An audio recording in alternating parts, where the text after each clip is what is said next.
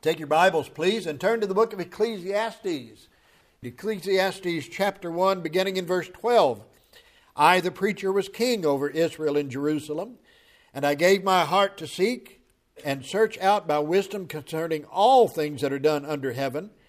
This sore travail hath God given to the sons of man to be exercised therewith. I have seen all the works that are done under the sun, and behold, all is vanity and vexation of spirit. That which is crooked cannot be made straight, and that which is wanting cannot be numbered. I communed with mine own heart, saying, Lo, I am come to great estate, and have gotten more wisdom than all they that have been before me in Jerusalem. Yea, my heart had great experiences of wisdom and knowledge. And I gave my heart to know wisdom, and to know madness and folly. I perceive that this also is vexation of spirit, for in much wisdom is much grief, and he that increaseth knowledge increaseth sorrow.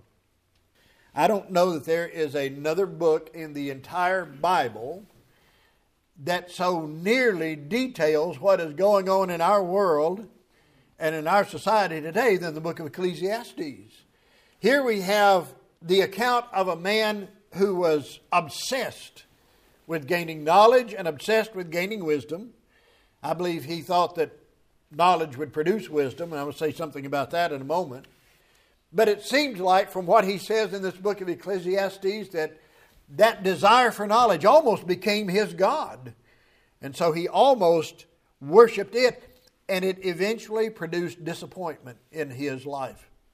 I think we have people in our society today who are similarly obsessed. I think there are people that just assume that the more they know about life, the wiser that they're going to be. They'll have a greater wisdom than other people if they know a whole lot. In fact, there was a TV network, which years ago, I don't know if they're still doing it or not, because I don't watch the major networks anymore, except maybe for a sporting event. But there was a TV network that used to have this little catchphrase. They'd show their emblem and say, the more you know. The more you know. Well, I know that the more you know, the worse you can be sometimes, and so it doesn't necessarily bring wisdom. Some believe that the accumulation of human knowledge will lead them to understand where the creation of the universe came from. I've got news for them. Only godly knowledge will lead you to that understanding. You can listen to all the theories. You can listen to the Big Bang Theory. You can listen to what Darwin said, and you will be led astray. But if you'll go to Genesis 1:1, you'll find out where the universe came from. In the beginning, God created the heaven and the earth. And still others are staking their future on science. Man, that's the thing today, science. Science is going to help us have a better world. Science is going to help us cure disease. Science is going to help us avoid death. But the Scripture says it's appointed unto man once to die, and after this the judgment. So even though science is good, it is not the be-all and end-all.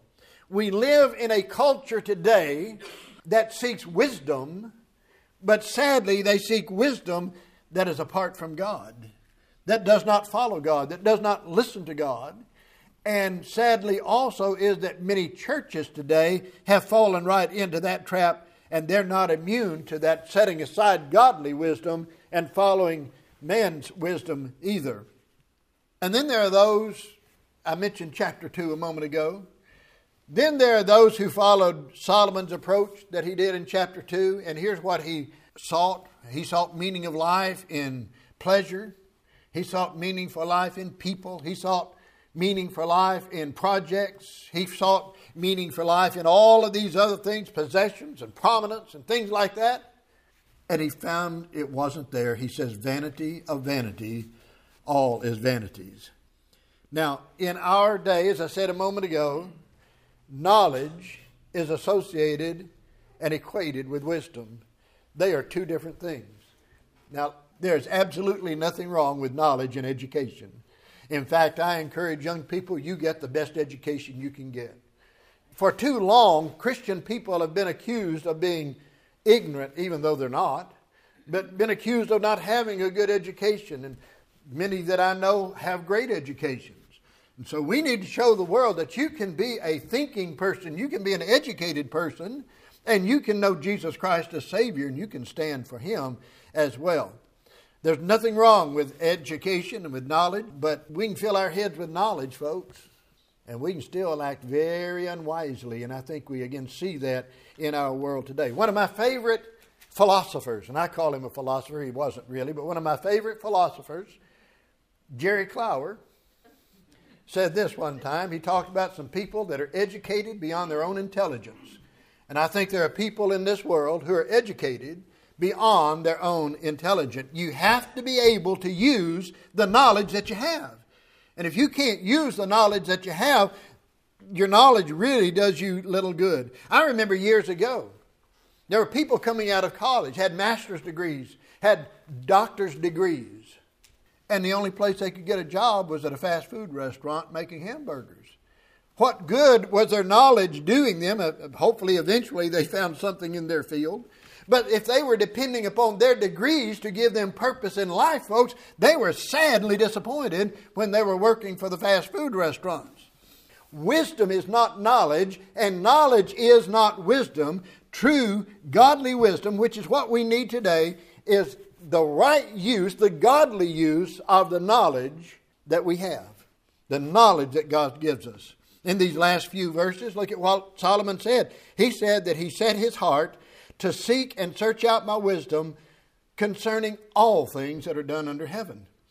Now that phrase under heaven is the same thing as saying under the sun. We discussed already that Solomon's viewpoint under the sun is that without regard to God, without regard to eternity, without regard to the Holy Spirit, I'm going to seek out to do things that are done upon this earth. In other words, Solomon wanted to learn as much as he could about as much as he could. Okay? He wanted to learn as much as he could about everything. And then in verse 14 he said, this is sore travail. He said, this is a burden. This is a difficulty. And his conclusion of the matter is in verse 18, and we'll get to this, but he says, in much wisdom is much grief, and he that increaseth knowledge increaseth sorrow. We're going to talk about that. Just remember, as we read these verses, and especially as we get to verse 16, it was God who had said that he would make Solomon wise. Okay? Solomon asked for wisdom, and God said he would give him the wisdom that he asked for. Now, I believe what God did was he gave Solomon the wisdom to be able to lead Israel as a nation, as their king, but he also gave him the capacity for the accumulation of knowledge. So Solomon not only had the ability to lead a nation, but he had the ability to learn. You know, there's some folks just can't learn. And I'm serious. There's some folks that just can't accumulate knowledge. But God didn't just, poof, drop knowledge on him all of a sudden. But he gave him that ability to learn. Now we see in these verses that we just read that Solomon's expecting to find meaning for life. He's expecting to find purpose and joy and hope in life by the accumulation of what he calls wisdom and by the accumulation of knowledge. So first of all, we see in verse 13 what I call his dedication to wisdom. He was dedicated to gaining wisdom, and that search for wisdom was sincere. Solomon was very sincere. He said, I gave my heart, I gave my feelings, I gave my will, I gave my intellect to seek out and search some things. That word gave has the idea of committing. He said, I committed myself. Have you ever been committed to a project? You ever been committed to something? Solomon said, I committed myself to learn some things, and we're going to talk about those things in a moment, to learn some things about or through wisdom. And again, he's doing it under the sun. Now, what Solomon was doing, he was being a part of what Vance Havner once called the Old Adam Improvement Society. You know, there are a lot of folks that think through wisdom we can improve old Adam. Through knowledge, we can improve old Adam. The only thing that's going to improve old Adam is to come to know Jesus Christ as Savior. And so Solomon is seeking to make people better and himself better. But many people are sincere in wanting to change. And they're sincere in wanting to see mankind change, but they're trying to change man from the outside instead of from the inside. See, the difference between man's approach to doing it and God's approach to doing it is that when God changes you, He changes you inside out. You have a new desire. You have a new heart.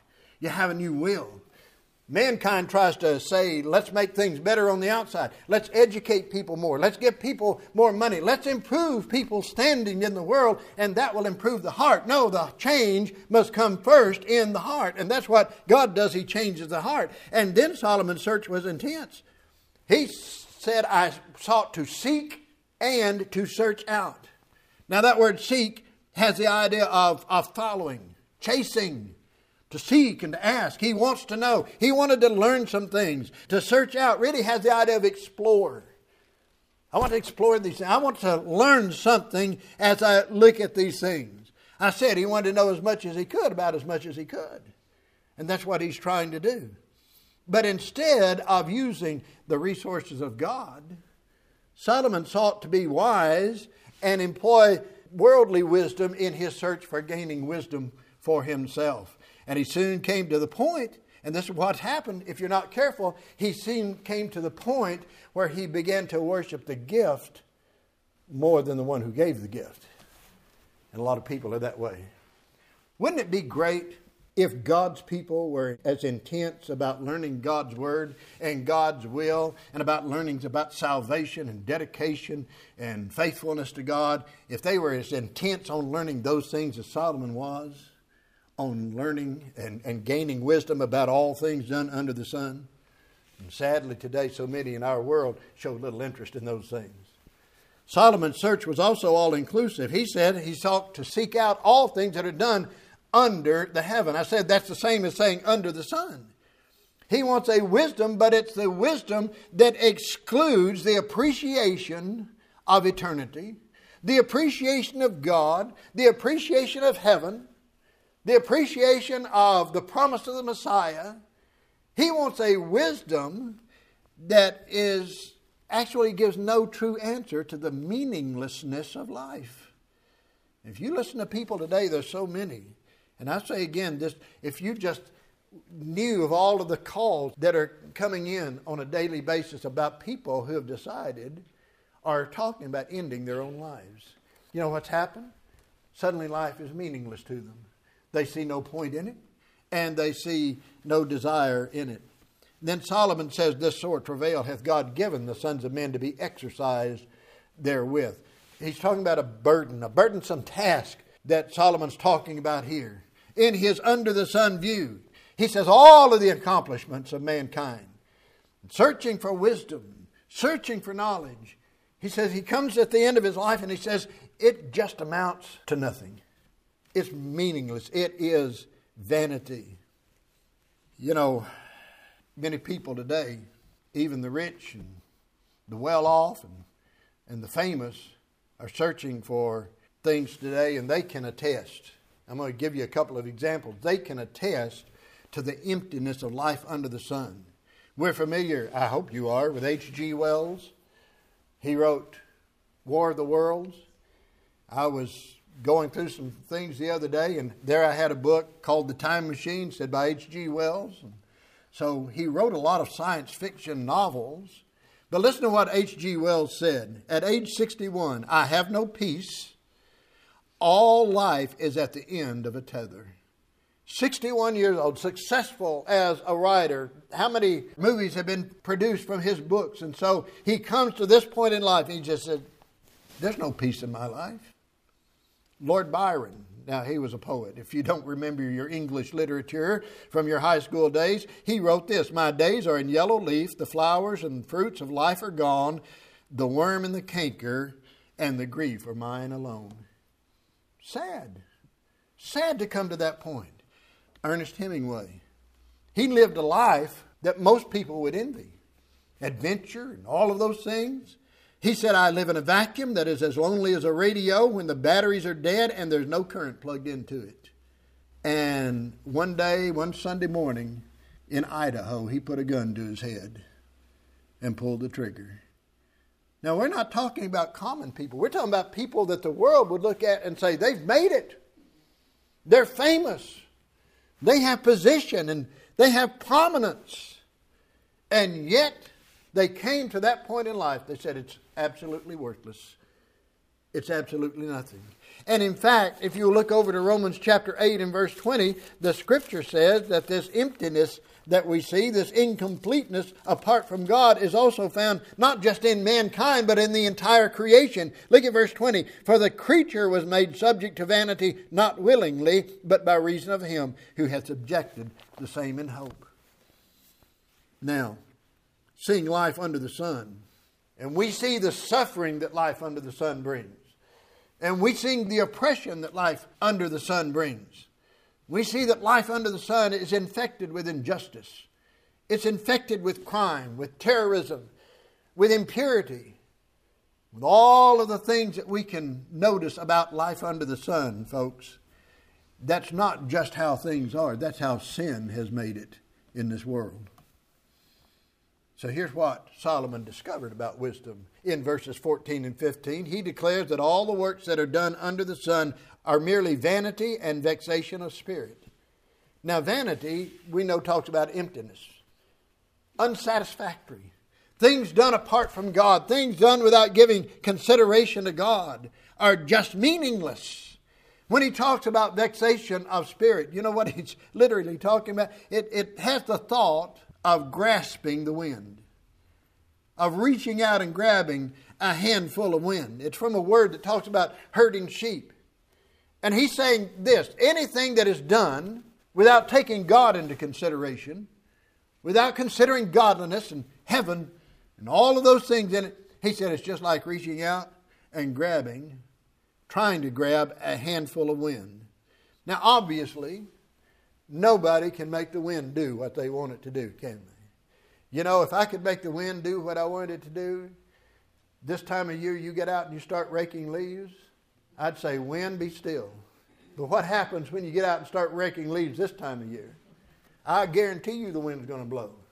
About the time you get a pile of leaves piled up, here they come out of the breeze will blow, and here they come out of the tree. You got to rake some more. If I could make the wind do what I wanted it to do, in the summertime I'd say, hey, we need a nice cool breeze. Blow, wind. But what happens around here in the summertime? 100 degrees, 100% humidity, and no wind. So we can't make the wind do what we want it to do. And if you could grasp the wind when you opened your hand, what would you have? A handful of nothing. And Solomon says, trying to live without God, trying to live without considering God, is like holding a handful of wind. You really have nothing. And then he says, under the sun wisdom can't change reality. Look at what he says. That which is crooked cannot be made straight. That which is crooked cannot be made straight. Well, what's he talking about? Here's what Solomon thought. He thought that with his position, he thought that with his power, and he thought that with his wisdom that he had gained from all that he had studied, that he could reform his kingdom, and he could make his kingdom that he wanted it to be. He could remove it from being crooked. And he found out he couldn't. And so he said, that which is crooked cannot be made straight. I said, we live in a society today that puts such a great value on knowledge. And there's nothing wrong with knowledge unless you rule God out. And when you do that, all of the philosophy and all of the politics and all of the religion without God, there's some religion without God, in this world cannot cure the corrupt nature of mankind. We're trying to legislate righteousness in our nation today. We're trying to enact laws, and we have for many years tried to enact laws that make people act right. And guess what? We're unsuccessful. You cannot, by any law, by any legislation, by any quote unquote worldly wisdom, force people to treat other people the right way. You know it? How does that happen? How do you learn to treat people the right way? The love of Christ, the Scripture says, constraineth us. The love of God in our hearts, when we know that there's a God in heaven, when we know that people without Jesus Christ are lost and going to hell, and we can look beyond the surface and see the heart, and that person is lost and that person needs Christ, we will treat them the right way. We will be concerned about their souls. We will tell them about Jesus. Matthew Henry said this, learning will not alter men's natural tempers, nor cure them of their sinful nature, nor will it change the constitution of things in this world. Just because you have education is what he's saying. Just because you have knowledge does not mean you're going to change the world. How many generations have set out to do just that? Change the world. And they've been unsuccessful. And then he says that which is wanting, that which is lacking cannot be numbered. You know what he's saying? we cannot count what we don't have. We can't count what we don't have. I shared with you, or somebody not long ago, maybe it was a Sunday school class, my children gave me a lesson on negative numbers and taking the square root of negative numbers. Do you know you can't do that? So anytime you take the square root of a negative number, it comes up in the formula as an I, imaginary. And so I learned all about imaginary numbers. And you know what I know today about imaginary numbers? Nothing. Just what I told you, okay? You can't count what you don't have, all right? I mean, I would love to count a big number this morning. But guess what? We've got folks sick. We've got folks out. And we can't count those people that are not here. What's he saying when he says what is lacking, what is wanting cannot be numbered?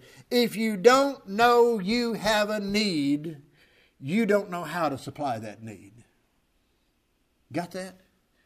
If you don't know you have a need, then how are you going to figure out how to supply that need?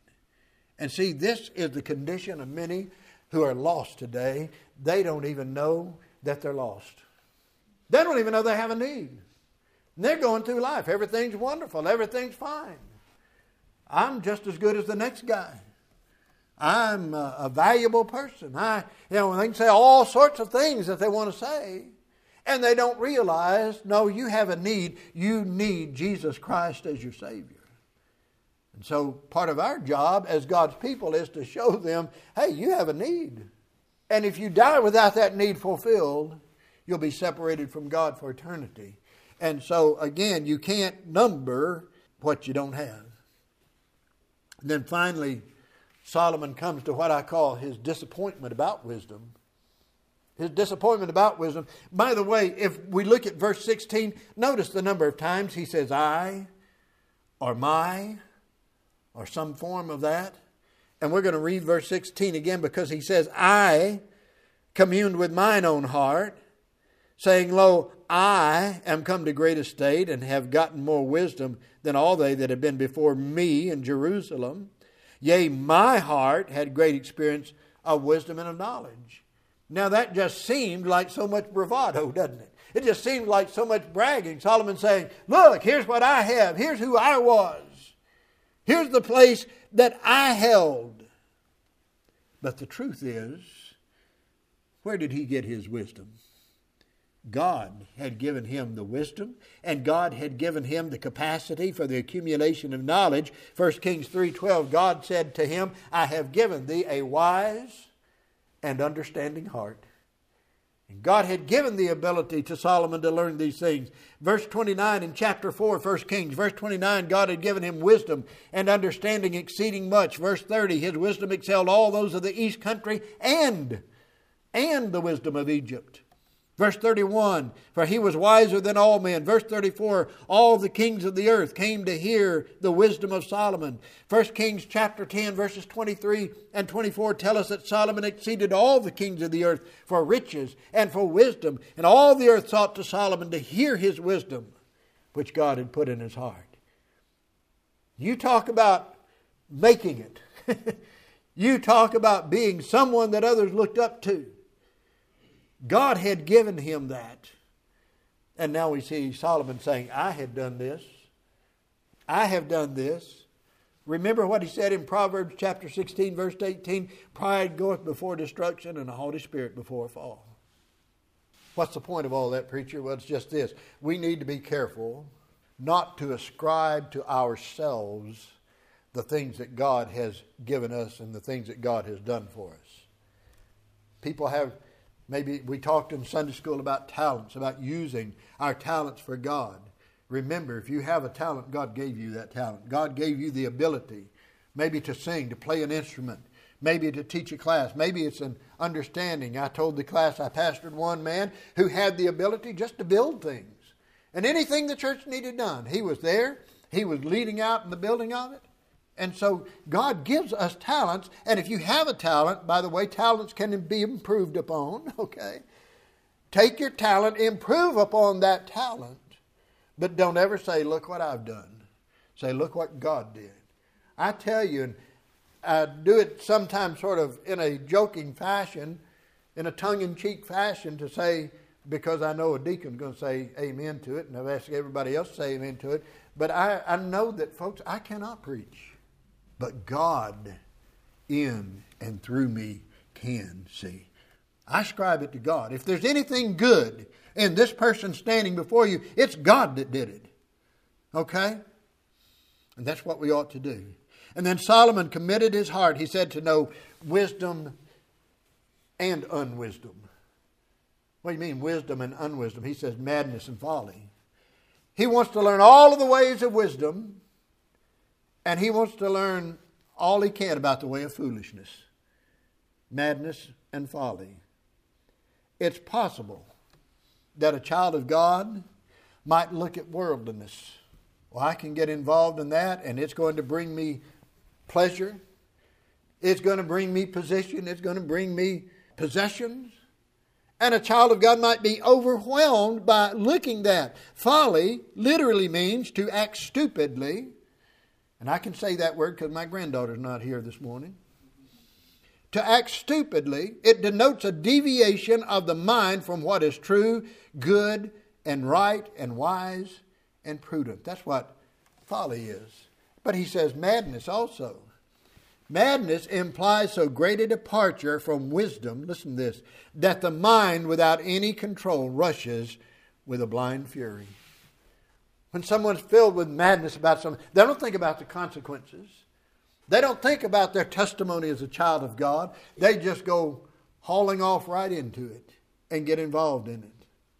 There was a man named Alexander Pope who said this, and we're familiar with this little quote: "Fools rush in where angels fear to tread." And there are folks who are overcome by folly and overcome by madness and they go rushing in. Remember Demas from 1 Timothy chapter 4, verse 10. What did Paul say? Demas hath forsaken me, having loved this present world, and is departed. He quit serving the Lord. He quit helping the Apostle Paul, and he went off into the world. Right quickly, I want us to look at the 73rd Psalm for just a moment. I love this psalm because the psalmist is so honest and open. He says, "Truly God is good to Israel, even to such as are of a clean heart. But as for me," see, he almost got caught up in folly and madness. "But as for me, my feet were almost gone. My steps had well nigh slipped." He said, I almost got away from God. Why? "For I was envious at the foolish when I saw the prosperity of the wicked." You ever been envious? Don't answer this. You ever been envious of somebody that was prosperous? "For there are no bands in their death, but their strength is firm. They're not in trouble as other men, neither are they plagued like other men. Therefore pride compasseth them about as a chain. Violence covereth them as a garment. Their eyes stand out with fatness. They have more than heart could wish. They are corrupt and speak wickedly concerning oppression. They speak loftily. They set their mouth against the heavens, and their tongue walketh through the earth." I mean, he envisions people who don't know Christ as Savior, who he calls wicked here. And he says, look, they got everything the world could offer. And they don't have any problems. On the other hand, here I am as a child of God, and what do I have? Nothing but problems, right? Well, we know where the problems come from. But he says he's jealous of those who have things. Look at verse 11.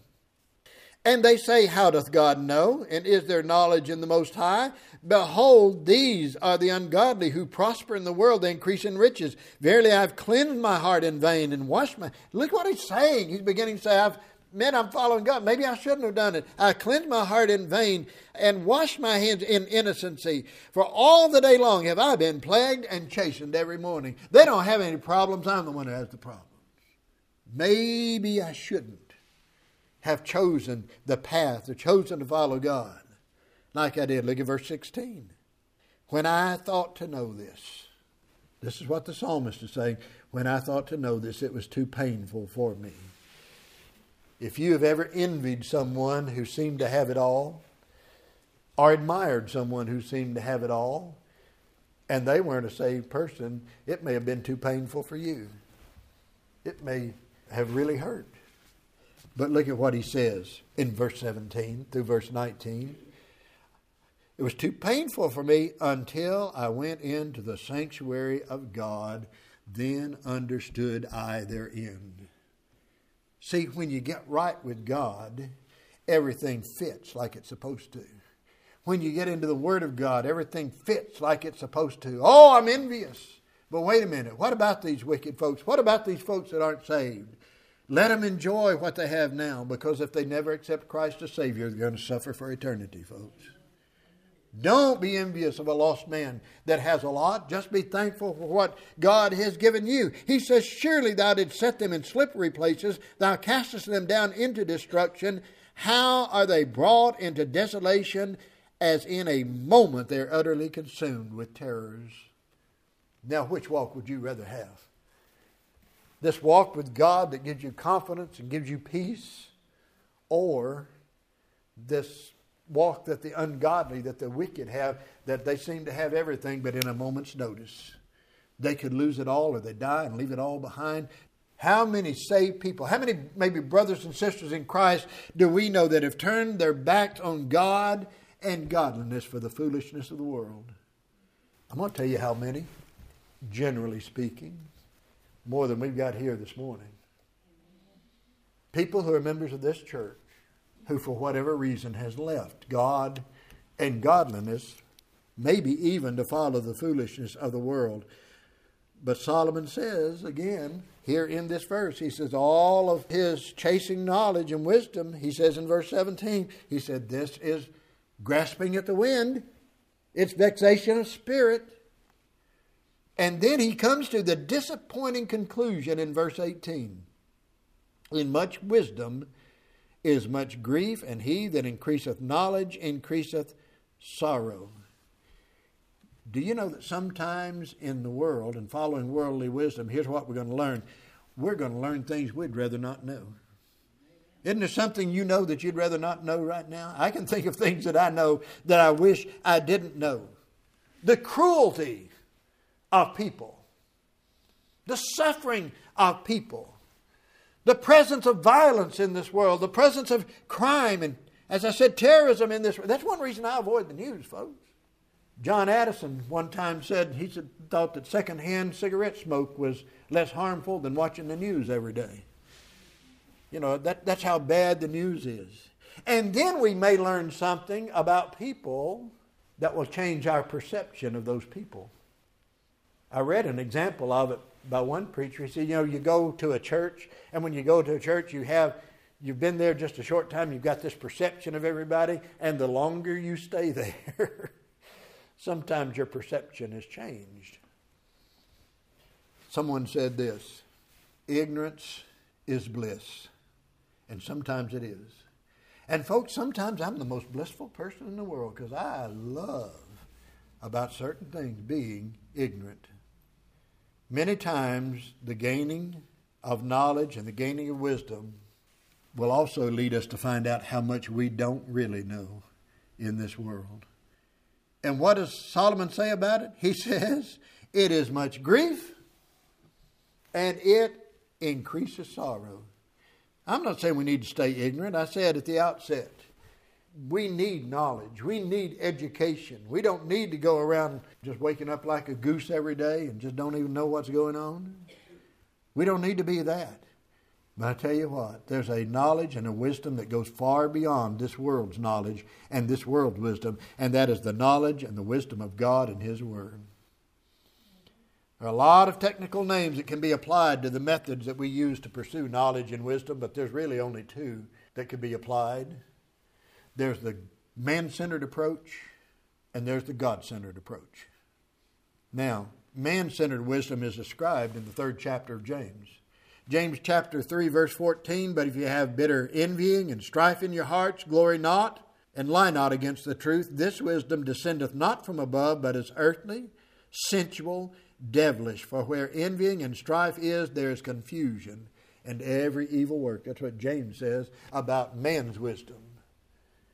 Now, James also describes godly wisdom in verse 17 in that 3rd chapter. But the wisdom that is from above is first pure, then peaceable, gentle, and easy to be entreated, full of mercy and good fruits, without partiality and without hypocrisy. That's God-centered wisdom. Now, much of Ecclesiastes is written from the man-centered wisdom approach. And you know what man-centered wisdom does? Man-centered wisdom attempts to take the things that we experience and the things that we like and mold the Word of God to fit our lives. That's what man-centered wisdom. Sadly, that's the approach of many who profess to be children of God today, and that's the approach of many that claim to be churches of the Lord Jesus Christ today. We're just going to mold the Bible to fit where we are. That'll make everything all right. But Solomon said that's a burden. He said that's a grief, that's a sorrow. In the God-centered approach to true wisdom, here's what happens. We mold our thinking and we mold our living to fit the Word of God. That's the God-centered approach to wisdom. It's the one that will be profitable. It's the one that will bring purpose. It's the one that will bring hope. It's the one that will bring joy into our lives as children of God. And James's concluding statement in James chapter 3 and verse 18 is this: and the fruit of righteousness is sown in peace of them that make peace. See, God's wisdom will lead us to be peacemakers and peaceable people. We're all following some approach to wisdom. We're either following mankind's approach to wisdom or we're following God's approach to wisdom.